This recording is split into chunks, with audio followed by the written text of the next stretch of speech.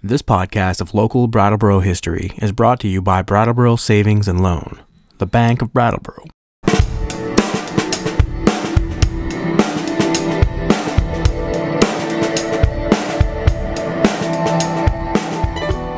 It was 250 years ago this week that the Burling family requested the New York colonial government recognize the New Hampshire grant townships of Charlotte, Colchester, Chirico, Huntington, Essex, and Fairfax. In the 1760s, the Burling family had purchased the land from New Hampshire Governor Benning Wentworth.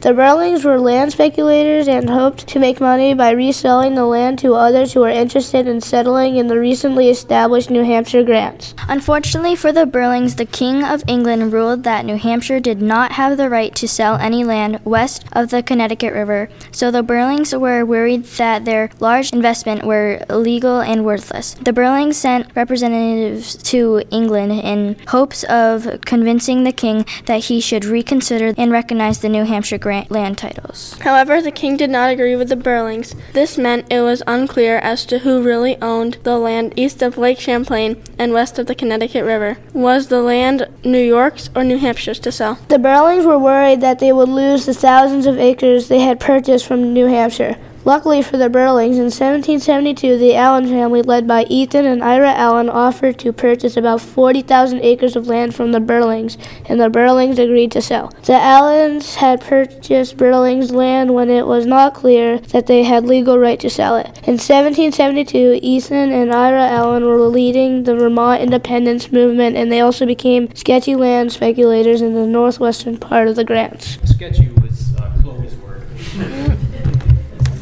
As the years went on, it still wasn't clear whether New York or New Hampshire governments were in control of the grants.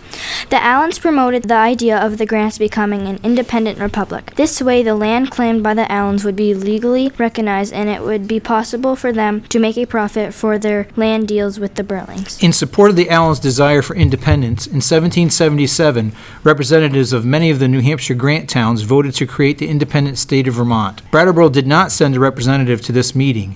In fact, at the next Brattleboro town meeting, 165 out of 166 attendees voted to not recognize the newly formed state of Vermont. Vermont's southeast corner did not want to join the newly formed republic.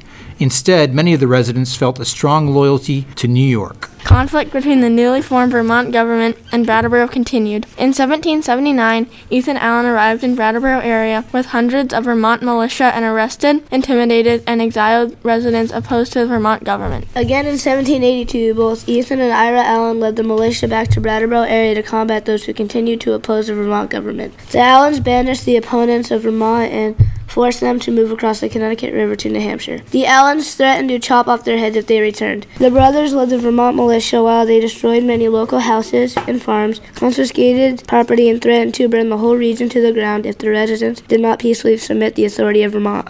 In the courts and with the militia, the Allens intimidated Vermont southeastern residents for over a decade before Brattleboro and Guilford finally chose to join the Republic in 1784. By that time, many of the Vermont opponents had been bullied into leaving or had given in to the persecution of the Vermont court system. People were complicated. The Allens are celebrated as Vermont independence heroes, but they were also very intimidating to those who oppose them. One person's hero can be another person's bully. We'd like to thank Lauren, Alex, and Chloe for researching and reading This Week in Brattleboro History.